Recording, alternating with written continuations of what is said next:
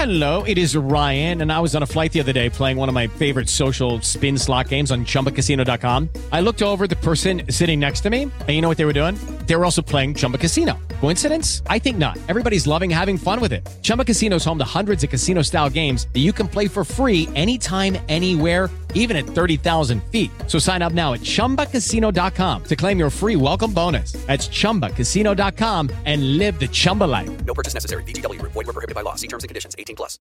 With Lucky Land Slots, you can get lucky just about anywhere. Dearly beloved, we are gathered here today to... Has anyone seen the bride and groom? Sorry, we're here. We were getting lucky in the limo and we lost track of time. No, Lucky Land Casino, with cash prizes that add up quicker than a guest registry. In that case, I pronounce you lucky. Play for free at LuckyLandSlots.com. Daily bonuses are waiting. No purchase necessary. Void where prohibited by law. 18+. Terms and conditions apply. See website for details.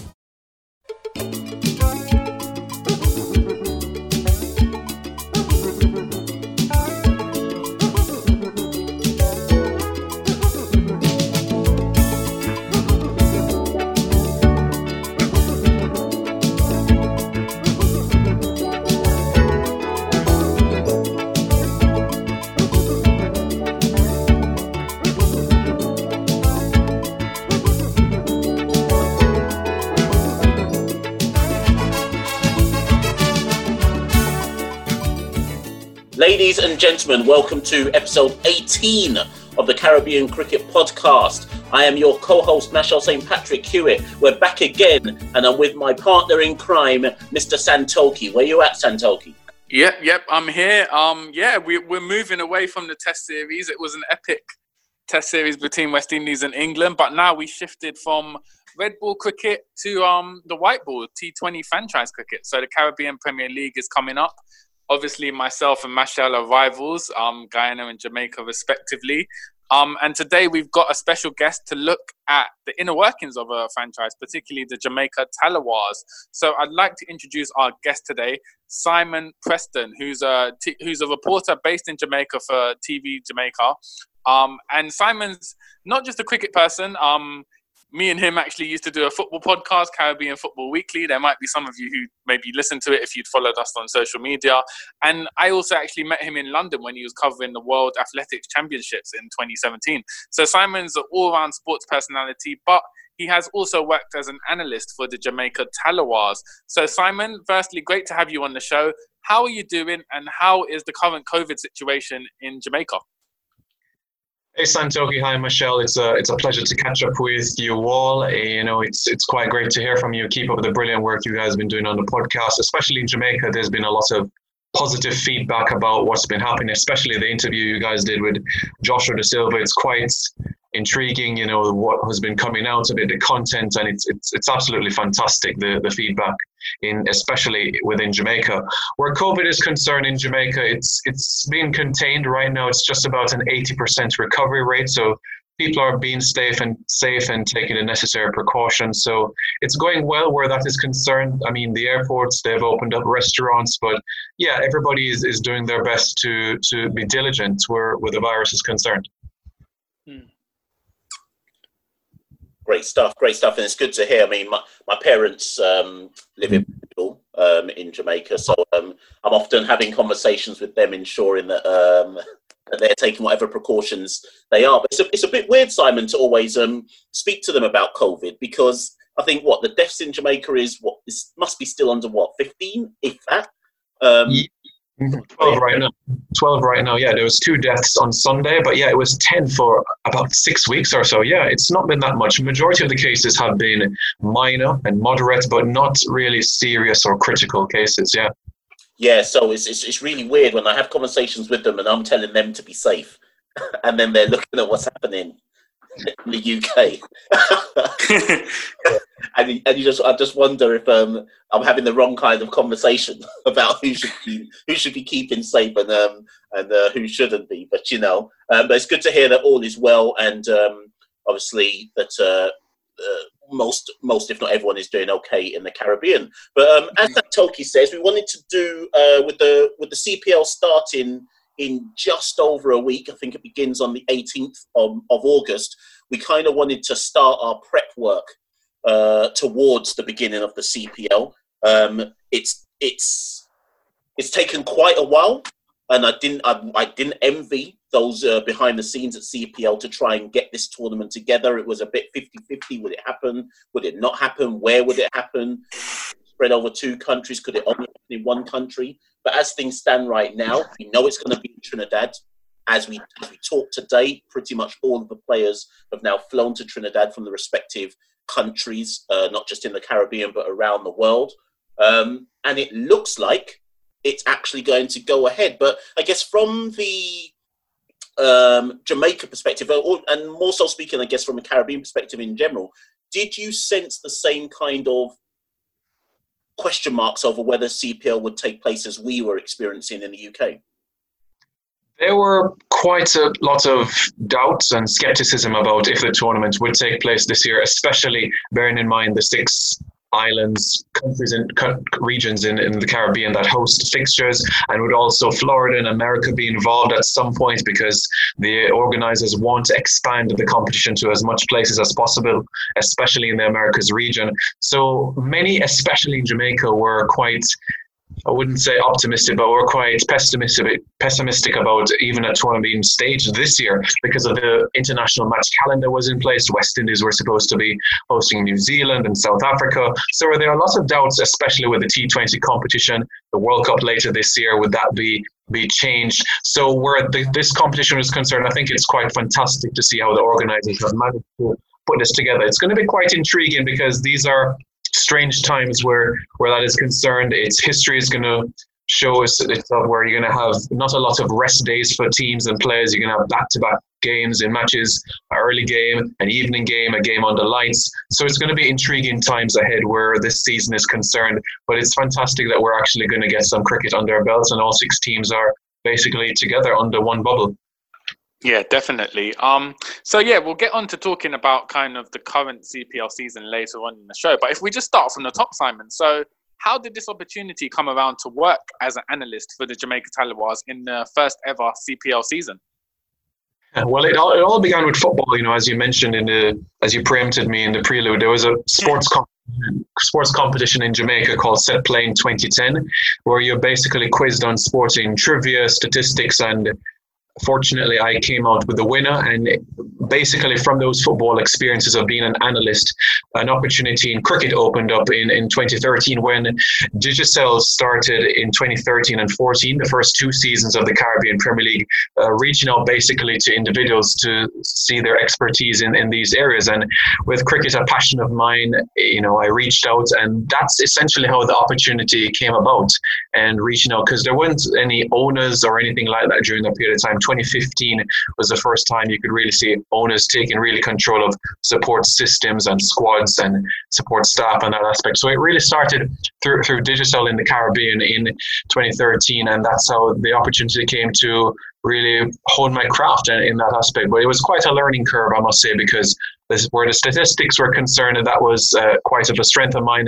The video analysis was something new that I learned, looking at the strengths and weaknesses of batsmen and bowlers, team meetings, and that aspect. So that's where it all began. You could say 2010 was sort of the genesis from a footballing standpoint, but from cricket, early 2013. And so that was the first season of CPL. So how would, in terms of excitement around Jamaica and the Caribbean, was there much excitement for this tournament, or because it was an unknown quantity, people generally didn't know what to expect or what it would turn out to be like? So before the CPL was launched in the summer of 2013, we had the WSICB, as it was called at the time, the Caribbean, a T20 competition, and it didn't really gain a lot of attraction. Yes, there was television viewership, yes, there was radio coverage, but it didn't garner as much support as it could have, because there was only West Indian players involved. But as soon as the Caribbean Premier League was launched, the franchises, there'll be overseas-based players, there started to be a buzz in the Caribbean. And it was no surprise that after the first season that the GDP of the English-speaking or Anglophone-speaking Caribbean grew by upwards of 3% because of the support that was garnered. You go to Providence Stadium in Guyana, Sabina Park in Jamaica, tickets were literally selling like hot bread, £5 for a ticket to the Caribbean Premier League in 2013. So you can imagine the level of support, enthusiasm. And this was coming off the back of being crowned T20 champions in Sri Lanka in 2012. So it was a nice platform for players in the region to have their own tournament, because we saw the Indian Premier League getting their attraction, Big Bash, Bangladesh Premier League. So the Caribbean was really the last market to showcase itself to the world, essentially. And I think the product itself is a good one. There are some tweaks that could be made here and there, but I think that from the platform in 2013, I think there was a lot of attraction around it. Yeah, I think me and Machel have always said the strength of the CPL has been the local stars. The West Indian stars are such global T20 stars. It's not hard to advertise them and promote them and get fans to kind of watch them. So 2013, you've been hired as an analyst, mainly working around stats and video analysis around the team. So what was like the first week of the tournament? How was it? Were you sort of just thrown in at the deep end and worked from there? Or what was the kind of like your plan as you'd kind of entered camp with the Jamaica Tallawahs?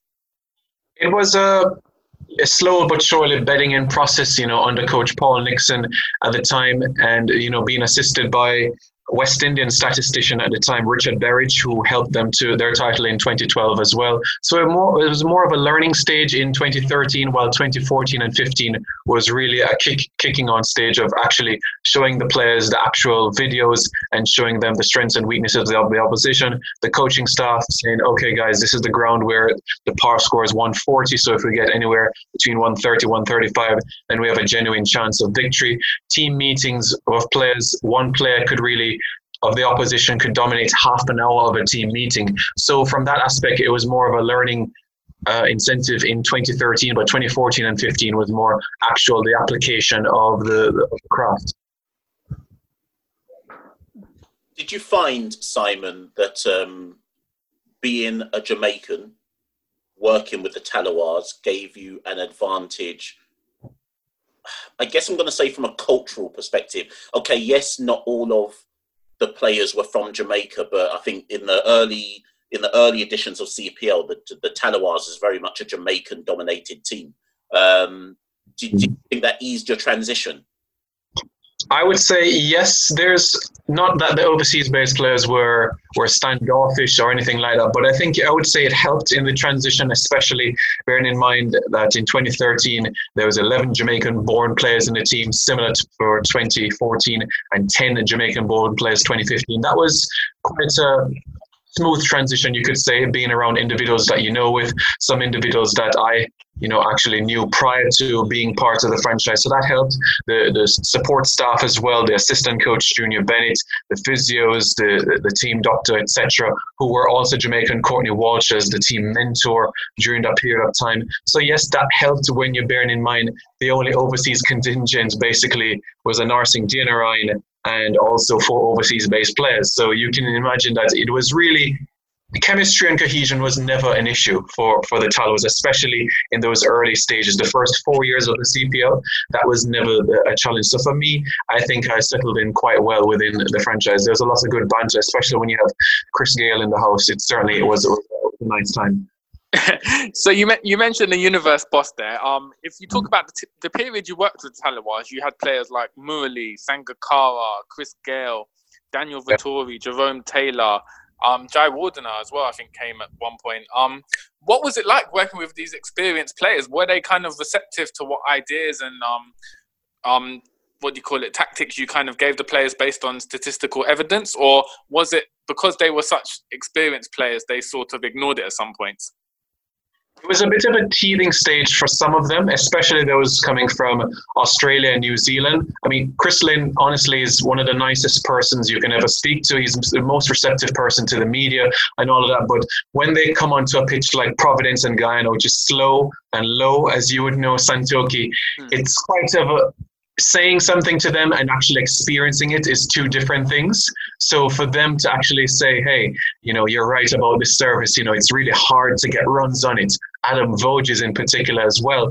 It's quite different from saying, hey guys, the par score here is 135. And to them, they're used to playing on wickets where they're chasing down targets in excess of 200. So for them to experience what it's like in the region, especially at Sabina Park in the early years, to put 140 on the board and defend it, for them it was sort of a new experience. But being around those sorts of characters, I wouldn't say it was a surprise because they were individuals that were open to the information, but they were quite surprised, especially with some of the surfaces where a lot of low totals were the par score for certain venues. Did you, and before this answer, you kind of mentioned 2013 to 2016, which is effectively the years you were there. Now, the Tallawahs have probably, let's not talk about last year, but the Tallawahs have been one of the most consistent teams in CPL. And in that period between 2013 and 2016, I think they won it in 2013, eliminators in 14, eliminators in 15, in 2016. What was, from your perspective, what was the key to their continued success during that period of time? Because from an outsider's perspective looking in, they'll go, well, they had Chris Gale and he was the best 2020 player in the world.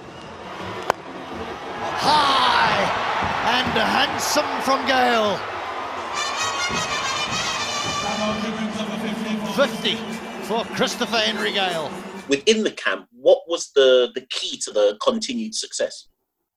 So in the years that you mentioned, especially 2013 and 2016, an individual that was key to that victory was Kumar Sangakkara, because in those matches that we lost during that period of time or were close to losing, the Tallawahs averaged 48 dot balls a match, and that's 8 overs. That's too much. That's 40% of an innings.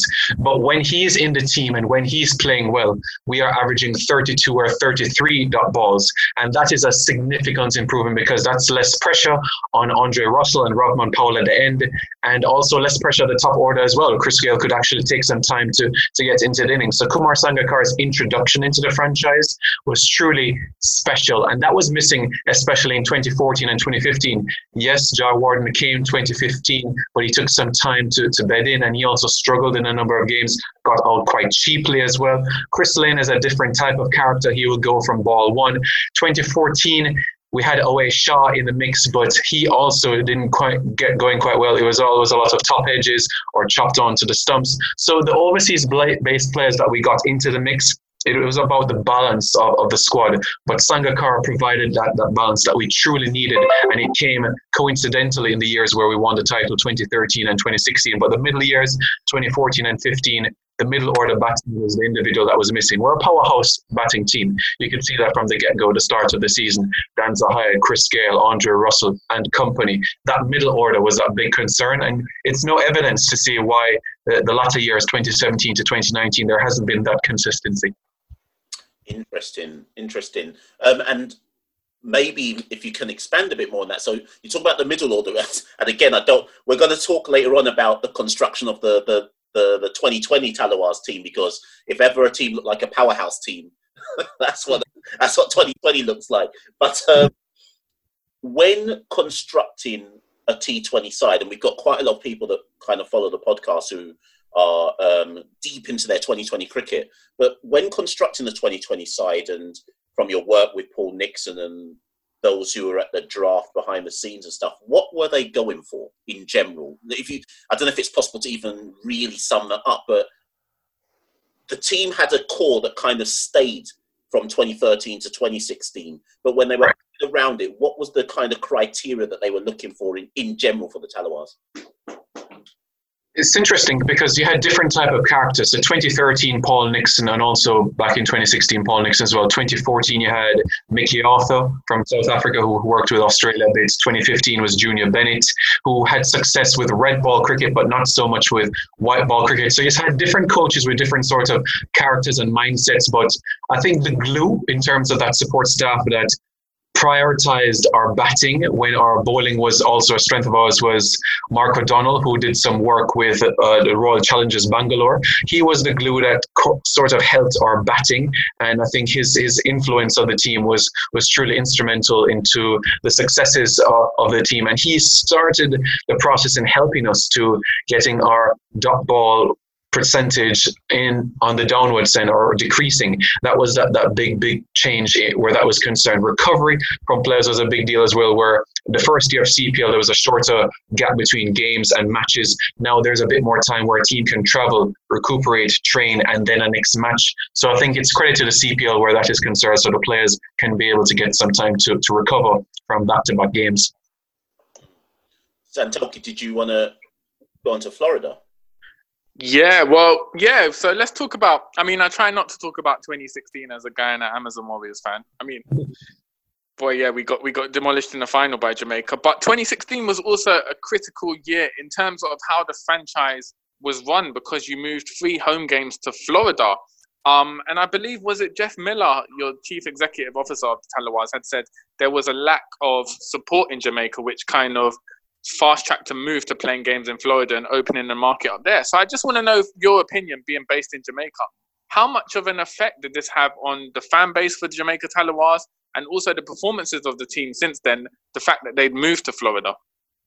Yeah, there were grumblings, especially in 2017, but 2018 is when fans really started to get on the back of the ownership of the Jamaica Tallawahs. So after the Tallawahs won the title in 2016, they were owned by an American-based Indian family from Texas. So after that, they sold the franchise and they sold it to the Prasad family, and also Jefferson Miller was the CEO coming into 2017. So that is where things started to go downhill for the Tallawahs, where the ownership was concerned. So in 2018, we saw that transition where they only had 2 home games at Sabina Park and the rest in Florida, and the media was getting involved, and there were concerns with the franchise be renamed from the Jamaica Tallawahs to the Fort Lauderdale Tallawahs, or the USA Tallawahs, or the Florida Tallawahs. So there was a lot of concerns, especially losing that identity, that Jamaican franchise. Who would we be supported on, because it would no longer be a Jamaican franchise? Even the sports minister trying to get involved to keep the franchise here.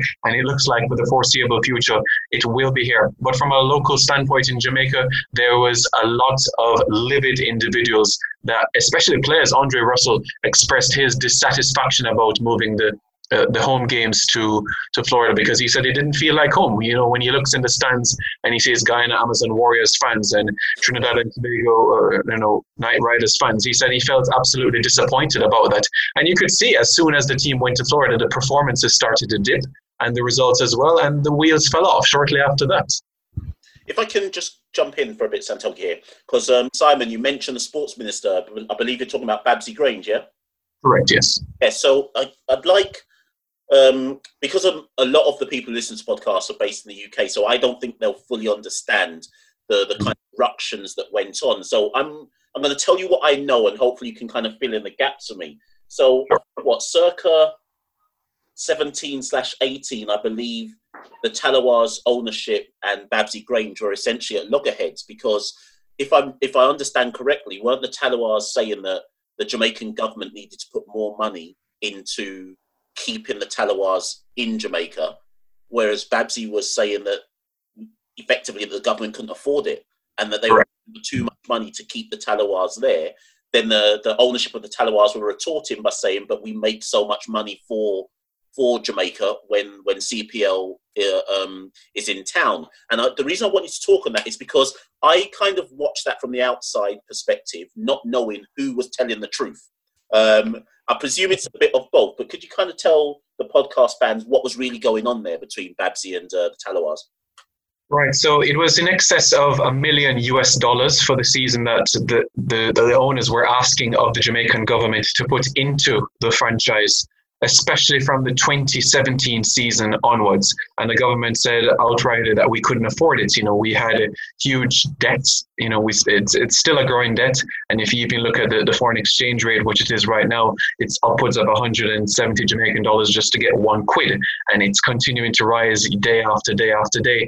So where the franchise is concerned, and, you know, what they were saying, even though we were getting sellout spectators at Sabina Park, they were still losing money, which is quite a bizarre sort of response, because also merchandise was selling as well, caps, jerseys, etc.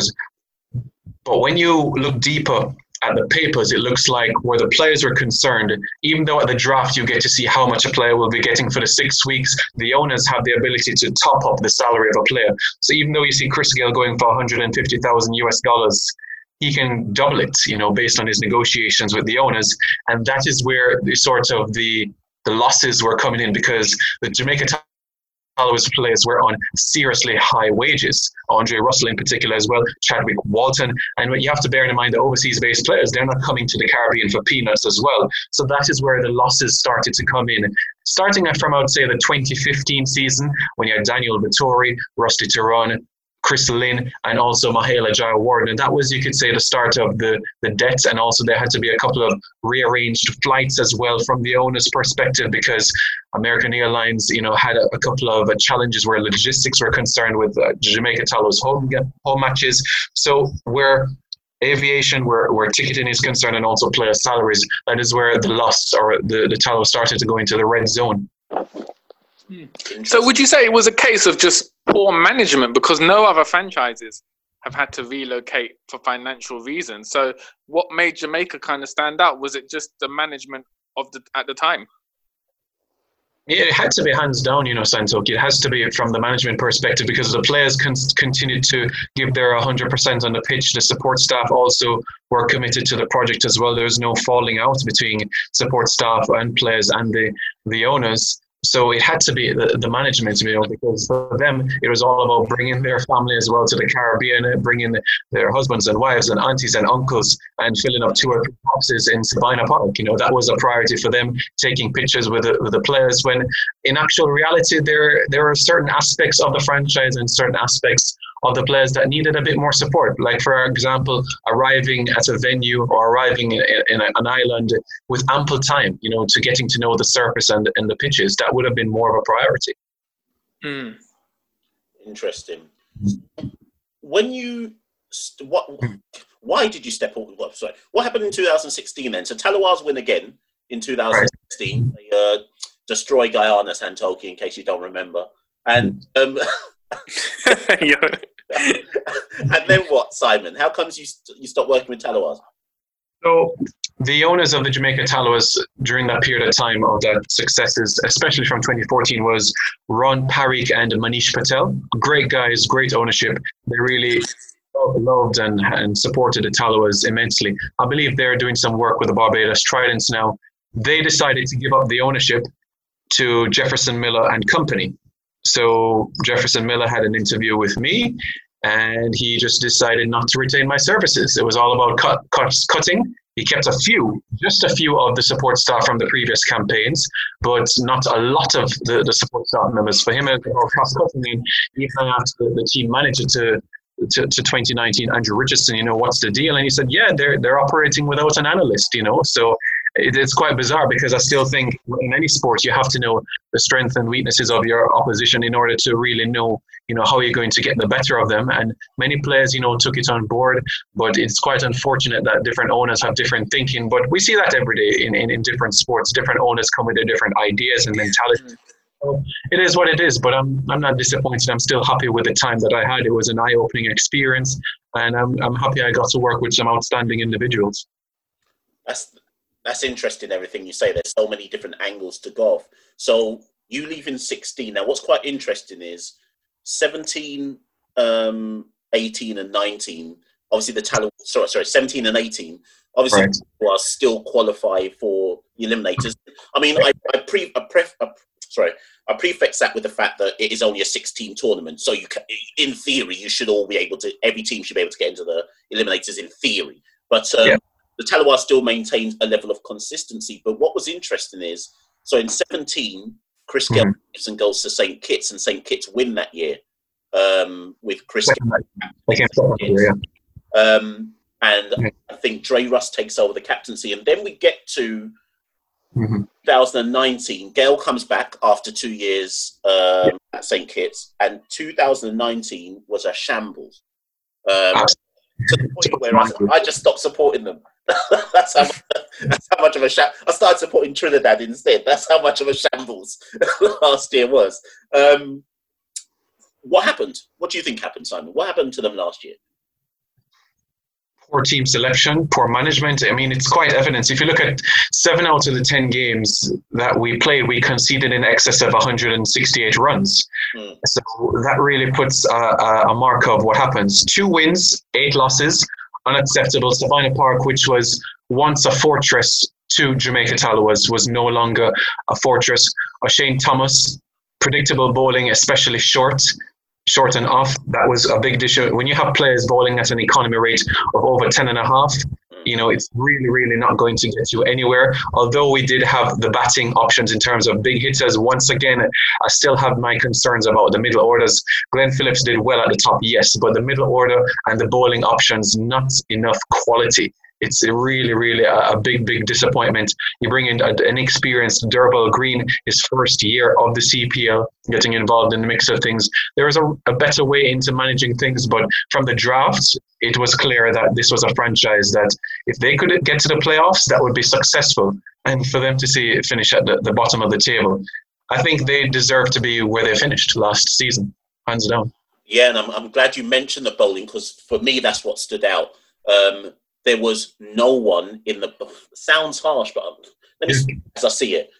Yeah. No one who stood out bowling-wise last year. And it didn't matter what the Tallawahs set. You knew that the opposition could chase it down. And it showed that if you do not balance your batting with a bowling attack of any sort, it doesn't matter how many 6-hitters you've got, the opposition will more than likely chase down your score. And they were found out time and time again last year. And it's interesting that you mentioned O'Shane being predictable, because I think 2018 was O'Shane's breakthrough year. And I think O'Shane struggled a lot internationally, and therefore it kind of went into the CPL as well last year. But he'll learn. He's still a young boy. Yes, he has time on his hand. I think though where his bowling is concerned, there's still some work to do where the length is concerned. I'm happy with the line he's bowling. He's a tall guy, 6'5", so I know that he'll be improving. I just hope that he's not introduced to red ball cricket quite early. But where white ball cricket is concerned, then definitely he's going to be quite one to watch for sure. Is sorry, because I don't actually know the answer. Is Gerard Butler still a part owner of the Jamaica Tallawahs? No, his equity share with the franchise expired in 2014. So no longer, no, not anymore. He still watches the team from afar, but no, his equity interest with the team expired at the end of the 2014 season. So was that whole thing, was that just purely a business move, or was it just genuinely because Butler had an interest in cricket in the region? I think it was just a mixture of both, maybe a bit of a PR as well to show that there's some interest, outside of the Caribbean for him. Digicel did a lot of work with the CPL 2013 and 2014. So they reached out to people like Wahlberg as well for the Tridents as well, and also Gerard Butler as well for the Tallawahs. So they worked really hard to try to get some interest, because in the first 2 seasons where television audience were concerned, it wasn't as massive. It was 2015 onwards where things started to... the wheels started to turn in the CPL. Okay, interesting. So, yeah, as Mash was saying, 2019 was a terrible year for the Tallawahs. Mash himself, he threw away the jerk chicken. He started eating roti, supporting Trinidad. So I don't know who he's supporting this year. But now I'm back to Tallawahs again. So this year has been dominated by Jamaica Tallawahs in terms of CPL news, but mainly for the wrong reasons. The main reason being the Chris Gale fallout. So for those who don't know, Chris Gale was released by the Tallawahs. He was initially picked up by St. Lucia Zooks, but he's pulled out for personal reasons. But he has come out publicly and criticised particularly Ronnie Sarwan, who worked as an assistant coach for the Jamaica Tallawahs. He called Sarwan as being worse than the coronavirus. He said that owners are unprofessional. Andre Russell then came out and said it's the weirdest franchise he's played for in terms of how they handle things in a professional manner. Like what, Samuel, how would you say this is unprecedented for a franchise, for key players or former players to come out and be critical of owners and staff in such a public way? Do you think this has just been something which is building up for the past few years then? Yes, I would say it's been something that has been building up for the past couple of years. Chris is not somebody that malices individuals, but he will hold in something until the right time to speak. So it's no surprise that he came out at Ronnie Sarwan. I've never had the opportunity to work with Ronnie, but based on the experiences that he has shared time and time, that experience that he mentioned about Ronnie sending him home when you were back in under 19 days, it's something that he keeps on mentioning time and time again. So it's no surprise that he brought it in the eyes and the ears of the public quite recently. Andre Russell, you could see the sort of frustration because the Trinbago Knight Riders have been at him since 2016 to get his services because, as we know, he plays for Kolkata Knight Riders in the IPL, so the same ownership, they would want him to go over there. And they've been offering him much more money, but because of loyalty and patriotism, that's the only reason why he's staying. And it's no surprise why he's saying that this would be his last season with the franchise. So honestly, it's just a franchise in tatters. Sometimes they say that sometimes things have to get worse before they get better. But I think there's much worse to come than there is better based on looking on the team for this season. I mean, I was going to try and add to that, but yeah, you said it as you basically said anything that I could possibly say there. I think, yeah, you're right, Santoki, because I think Dre Russ said it was the weirdest franchise. And as you say, Simon, he's pretty much signposted that he's done after this year. And I would be shocked if he doesn't end up in Trinidad for 2021. But you kind of said at the end there, that's the team. So, to be honest, I don't even know who's in the team right now. So many players have either dropped out. I mean, we're recording this on Tuesday, I think, was it yesterday or Sunday, that McCarthy and, is it Javar? Had to pull out, so replacements are coming and going. I think Jermaine Blackwood is one of the... Who's the other replacement? Jermaine Blackwood and Ramal Lewis, I think? Yes. Yeah, Ramal Lewis, yes. That have come in. But I'm looking at the team that they've picked for... So I'm just going to read out the names.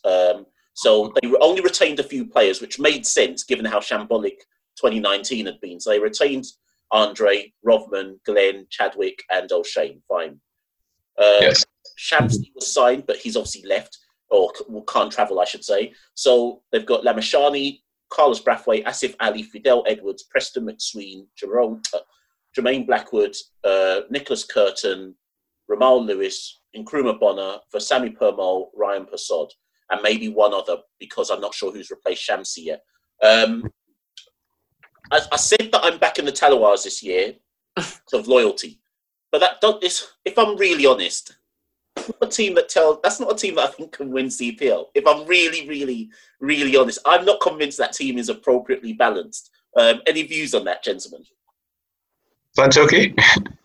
I think, you know what? I think Lamashani and Veersamy Permaul will do well on Trinidadian pitches, especially because they're using the same pitches over the tournament. So there's hope there. A lot of teams are obviously going for spin in this tournament because of the unique conditions. I think Carlos Brathwaite, the fact he wasn't picked up in the original draft and they picked him up later on, he'll have a point to prove. Because not many franchise, Jamaica was the only franchise that wanted him, so he'll be someone with motivation. And you've obviously got the firepower of Russell, Powell, so Blackwood as well. He'll want to prove that he can play T20s as well. So I think there's a lot of players with points to prove. Heavy batting lineup, as Michelle said, and with the two spinners, I think they could be a surprise outlet, but based on the whole atmosphere in the camp and the kind of tensions with the owners, I'm not sure if they will be able to work together and prosper. So, Simon, it'd be interesting to get your predictions on this year's lineup. Before you jump in, Simon, just very quickly, and the reason I just wanted to add why I'm not confident, again, right. Two main reasons, actually. One, it's in Trinidad. I'm not saying all the pitches, that's only two, but as the tournament goes on, it's going to take spin more. I'm fairly certain of that, and it's going to stay low more. Yes, there's hitters in that team, but my concern is, so Dre Russ, Rovman, Chadwick, Glenn Phillips, Carlos, if it comes off, Asif Ali, they're big hitters. My concern is, say it's not a deck where you can get over 180, which I think is going to be the norm rather than the exception. Who's the number four? Who's the number 4 and 5 or 3 and 4 who rotate strike when it's difficult when you can't just come in and blast 6 from the off? Do you get where I'm coming from? I'm not convinced they've got anyone in that team who can do that job. There's no one that can do that job efficiently for 10 games for the season. Yes, you have Nkrumah Bono that can do bits in terms of rotating the strike and put away the bad delivery, Jermaine Blackwood as well. But other than that, the middle order, like we discussed 10-15 minutes ago, is a concern. The only advantage you could say with this batting lineup is that 7 out of the 10 games that the Tallawahs will play this season are under lights, so the dew factor will come into play. So the big hitters have an opportunity to flex their muscles and swing their arms where that is concerned. And again, it's the hurricane season in the Caribbean, so there might be some games where we may have a revised total in terms of chasing, because we love to chase as a franchise. So that's something for Rodman and Russell to think about. And, Ramal Lewis is no slouch of the bat either from his days at the Under-19 World Cup in 2014 in the UAE. He certainly has the ability. Rodman Powell will certainly strut his stuff as well. We await to find out who will be the replacement for Shamsid. Jefferson Miller is trying to get another overseas player in the mix. So in the next couple of days or so, or by the time the podcast is released, then we'll have an idea who that individual is. But certainly it will be key to see how the overseas players will mix in the mix of things. But like I was saying to Santoki quite recently, there's no sign of a Krishmar Santoki, which is quite shocking to me. I'm quite livid about it. You're speaking about an individual that's the second highest wicket taker in the history of the competition, 85 wickets, and 14 of those wickets have come in Trinidad, 13 at the Queen's Park Oval and 1 at the Brian Lara Cricket Academy.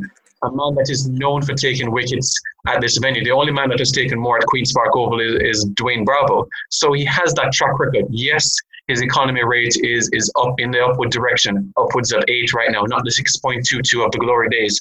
But he still takes wickets at the end of the day, and he still has something to offer. Yes, 67 miles an hour is not bothering any batsman in the world these days. But that variation, that difference, that cutting edge of something different, versatility, the variety, can be something that the franchise could have used this season. I think especially with the pace bowling attack being so limited in terms of O'Shane Thomas's inconsistency, and Fidel Edwards, I mean, as much as he's been a great player for West Indian cricket, he's 38 now, so you're not sure how effective he will be in the tournament. So someone like Krishmar Santoki would have been a great benefit. And also, a topic that's also got a lot of interest on our page has been Jermaine Blackwood. So he's obviously someone who's known for his attacking prowess in Test cricket, but he hasn't actually played a T20 match since 2015 anywhere in the world. Simon, what is your reasoning? Why do you think, even this tournament, he's only come in as a replacement? Why do you think, particularly Jamaica, they've never chosen Blackwood in the CPL since 2015? Post-2015, we had a number of West Indian test tours that clashed with CPL or overlapped, which is the reason why you didn't see him much in the mix. There was one season in particular where he was picked, but due to West Indian duties with the red ball cricket, he wasn't in the squad. But post-2015, I think a major reason outside of the West Indian duties is because of, what he has been doing in that format. If you look at those performances he's had with the Tallawahs 2013 to 2015, coincidentally, or you could say surprisingly, he has soaked up a lot of dot deliveries. When you watch him in the red ball cricket, Test cricket, he looks like he wants to hit every ball to the boundary. But in T20 cricket, he does take his time at the crease. Unfortunately, most of those occasions have come when the Tallawahs are under 100 runs with 4 or 5 wickets down. But he does take his time to get in the groove of things. But again, the Queen's Park Oval is a venue where he can thrive. He loves to hit Suleiman Ben over there quite often, and also the likes of Seals as well, and Jalen Searles as well from Barbados. So it's a ground where he can thrive and has thrived, especially in regional 50-over cricket as well. So where the Tallawahs is concerned, playing games in Trinidad, none of these players, it's not like they'll be unfamiliar to the conditions and surroundings. It's just going to be about execution on the day without spectators. Another quick talking point I also want to quickly touch on is Rovman. Rovman's had a bit of an up and down time. I feel by now. Is this going to sound harsh? I'm a big fan of Rovman Powell, but by now I think his stock is supposed to have been higher than it currently is, and he hasn't been helped by injuries. So that first and foremost, that's what's held him back a bit in the last year or so. But given how early he came onto the scene, given the century he hit in the World Cup qualifiers for West Indies, given his T20 exploits, both for the West Indies and for the Tallawahs on occasion, he should almost be a franchise player in the mould of a Gell or a Dre Russ by now, but he hasn't fully kicked on yet. Now, he's captain this year. Now, Rovman was made captain. When was it? I think it was when we went to Bangladesh. Was it Bangladesh or India? West Indies made him captain for the limited overs tour in Asia. And that was a shock to me. Even as a Jamaican, I was like, what? Rovman, captain of West Indies? That don't make any sense. But now he's captain for the Tallawahs. Is in your dealings with Rovman or any conversations you've had with him, is captaincy something that lots of people see in him? Honestly, it was a surprise to all stakeholders involved in cricket, spectators, avid cricket fans, commentary team, journalists in Jamaica. It's a massive surprise because they didn't see him as that sort of individual yet. Not that he wouldn't encourage team members, but that the certain qualities that are needed for a captain and a leader, it didn't seem like he had all of those qualities together just yet. And it was quite a bit of a surprise that he didn't tell his good friend Andre Russell, who has captained the franchise, that he would be the man leading the franchise for the 2020 season, because Russell mentioned it on his Instagram live quite recently as well. So the communication broke down there, but it was a private conversation with Jefferson Miller for the 2020 season. You mentioned about his up and down sort of form. Not being picked in the World Cup kind of took a hit to his confidence. So that is the start of it. But heading into this 2020 season, he's been working. It looks like he mended his relationship with Russell, and they've been in the nets consistently, especially during the lockdown period. So I think there are signs to show that he will get back to the periods that we saw in 2016, but the bowling still, for me, is still a concern. But with the bat, he's certainly going to be a one to watch this season. With the ball, there are still question marks. Interesting. Santoki, did you want to come back with anything? No, it'd be interesting though, seeing as we've got two passionate Jamaica fans, your predictions for this season. Where do you think the Tallawahs are going to end up? You can start. I think if they can make it, I think their aim should be to just try and make it to the eliminators. And I think if they've done that, they've had a good season.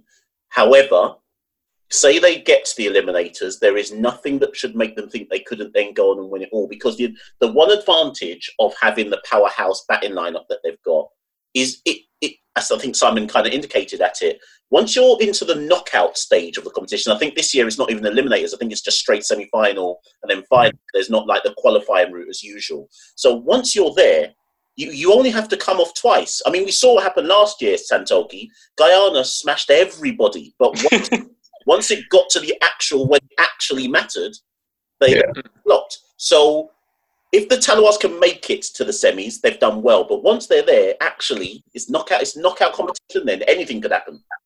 Yeah, I'm sure you hit the nail on the head right there. Just look at the team that won it last year, the Tridents. Barbados only won 2 of their opening 6 games, and they went on to win the title. So it's about picking form at the right time. If you look at the Tallawahs when they won the title, 2013 and 2016, the dip came before the playoffs. So you could see there's evidence that you have to peak at the right time. Guyana, I don't know why they didn't rotate players in the latter stages when they were guaranteed a spot in the playoffs already. But there's evidence to suggest that if you peak at the right time, then certainly the rewards will come for you at the end of the day. As far as your question, Santoki, is concerned, where prediction is concerned, I just think getting to the semi-finals will be an achievement for me. I don't think they'll win it. I've given my crown to the Guyana Amazon Warriors. Oh, wow. Come on, you two are supposed to know better than that. 6 times the charm. Although, in fairness, I hate to say it, I looked at this Guyana's team again, and I was like, actually, they've basically kept the same team. There's no reason why they shouldn't do well this year. I think they'll do well. I think Guyana will do well, as they've done pretty much since the first season. But now it's a massive psychological barrier. I mean, it's similar to South Africa and the label of chokers. I think that's kind of applied to Guyana because the loss against Barbados wasn't down to quality, in my opinion. It was just psychological in that they realised they were in a final and they'd gone unbeaten for the whole tournament. So to suddenly have this panic in the final means that it's definitely psychological. And the fact they've retained the core players who've who went through that last year and previous years means that it will obviously be a barrier that they need to overcome this year again. So, Simon, we got one question left, but I'm just trying to think. I don't know, how travelled are you around the Caribbean in terms of cricket, Simon? How many of the other islands have you been to? In terms of the ones that have played in the CPL, I would say about 10 of them. I would say Guyana, Trinidad, Barbados, Grenada. Okay, fine. You're fine then. So you're all set to answer this question. It's all good. So we always end the podcast with the same question, no matter who the guest is on the podcast. So we've had the great Ronnie Sarwan on, as you know. Obviously, Josh Da Silva was on. And what we say to every guest at the end is they need to tell us what is the best ground to watch cricket in the Caribbean. Now, as a Jamaican, you can't say Sabina, but that's all right because nobody wants to say Sabina anyway. I'm the only person that ever says Sabina. And actually, before you answer, Simon, why do you think people don't say Sabina as a ground to watch cricket in? They claim it's not. They claim the atmosphere isn't as good as it is in other Caribbean islands. But I've been at a Pat Sabina. Mm-hmm. Listen, it's a crescendo of noise in a Pat. So, touch on that if you want. But the actual question is, what's the best ground you've been to outside of Sabina to watch cricket in the Caribbean? Best ground I've been to watch cricket. There's two that I'm toying with, but I'm going to give the nod to Providence Stadium, to be honest with you. And honestly, it wasn't even during a game where there was a result. It was a no result. Guyana Amazon Warriors against Tallawahs 2015. The atmosphere, the vibes, everything that was put together for that product. You could see the passion throughout the course of the fans. From rain into the stadium till the rain left. Everybody was there cheering on the team, the yellow and green flags all around Providence Stadium. For me, that atmosphere, it's difficult to beat in the Caribbean for T20 cricket. That is just a fantastic sort of atmosphere to be into. I wish I had the opportunity to feel what it was like to be at Arnes Vale in St. Vincent, because that also has an atmosphere as well. But outside Jamaica, I would give the nod to Providence Stadium, and then just after them, Queen's Park Oval in Trinidad. It's always the same two. It's always the same two answers. It's either Queen's Park or Providence that everybody says. Why not Jamaica, though, Simon? Why do you think people don't say Jamaica? What's wrong with us? Why do people love Sabina? It's a bit bizarre, quite head scratching, because the atmosphere is quite electric. It's not a passive sort of crowd. There's noise from ball 1 to ball 120. There's alcohol. There's rum. People drinking in the stands. It's quite an interesting one, perhaps because in terms of capacity, it's not the same at like Kensington in Barbados or Queen's Park Oval in Trinidad, which is just a shade less than Sabina. But I'm not sure why people don't have that same rapt atmosphere, because the spectators are out in their numbers to the same extent. Is it the quality of the cricket on the day because of the pitch at Sabina Park not as good as Queen's Park Oval in Trinidad or St. Lucia, the Darren Sammy Stadium? It's a difficult one for me because I personally enjoy cricket at Sabina Park. I personally enjoy it. I don't know why nobody else doesn't enjoy it, but for me, it's in my top 3 in terms of grounds across the region to watch in. Well, do you know what? Ultimately, I just said that to you so I could get somebody else finally saying that Sabina was a good place. Nice one. I think we had, I don't know if you've got them up, Santoki. I might have lost them. Let me see. You know what?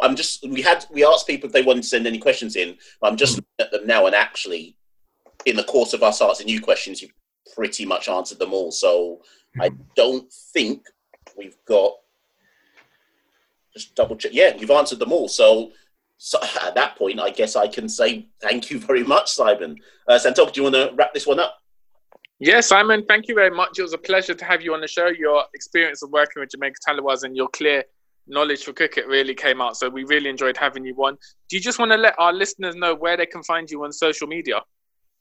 Yeah, certainly. Thanks very much for having me, guys. I really appreciate the work you've been doing with the podcast. Keep it up, because certainly there's a lot of traction, especially in Jamaica with it, and there's a lot of, people that like the questions that Mashal asks to the coaching staff, to Coach Phil Simmons and also Jason Holder during the press conferences. So it's great from that aspect as well.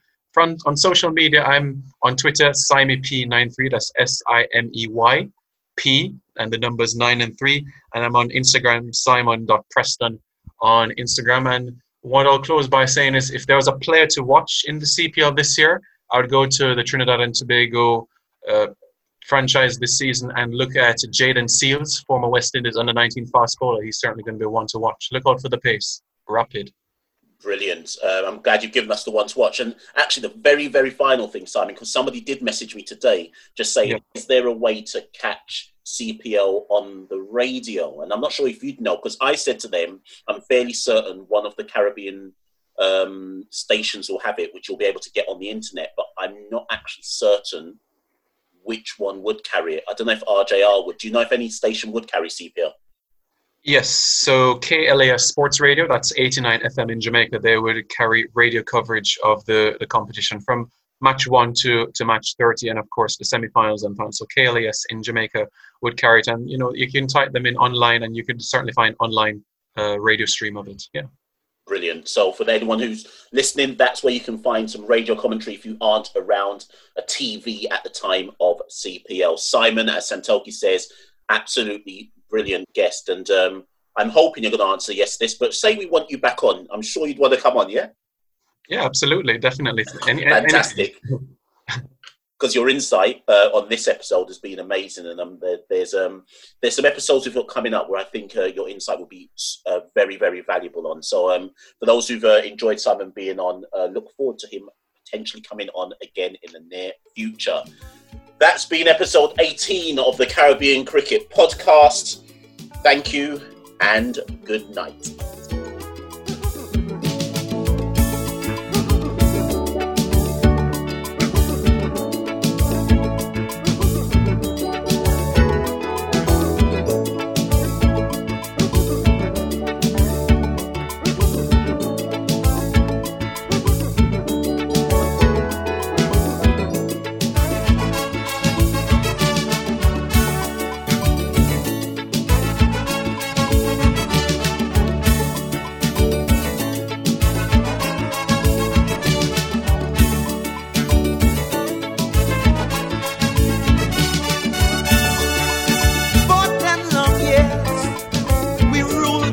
World.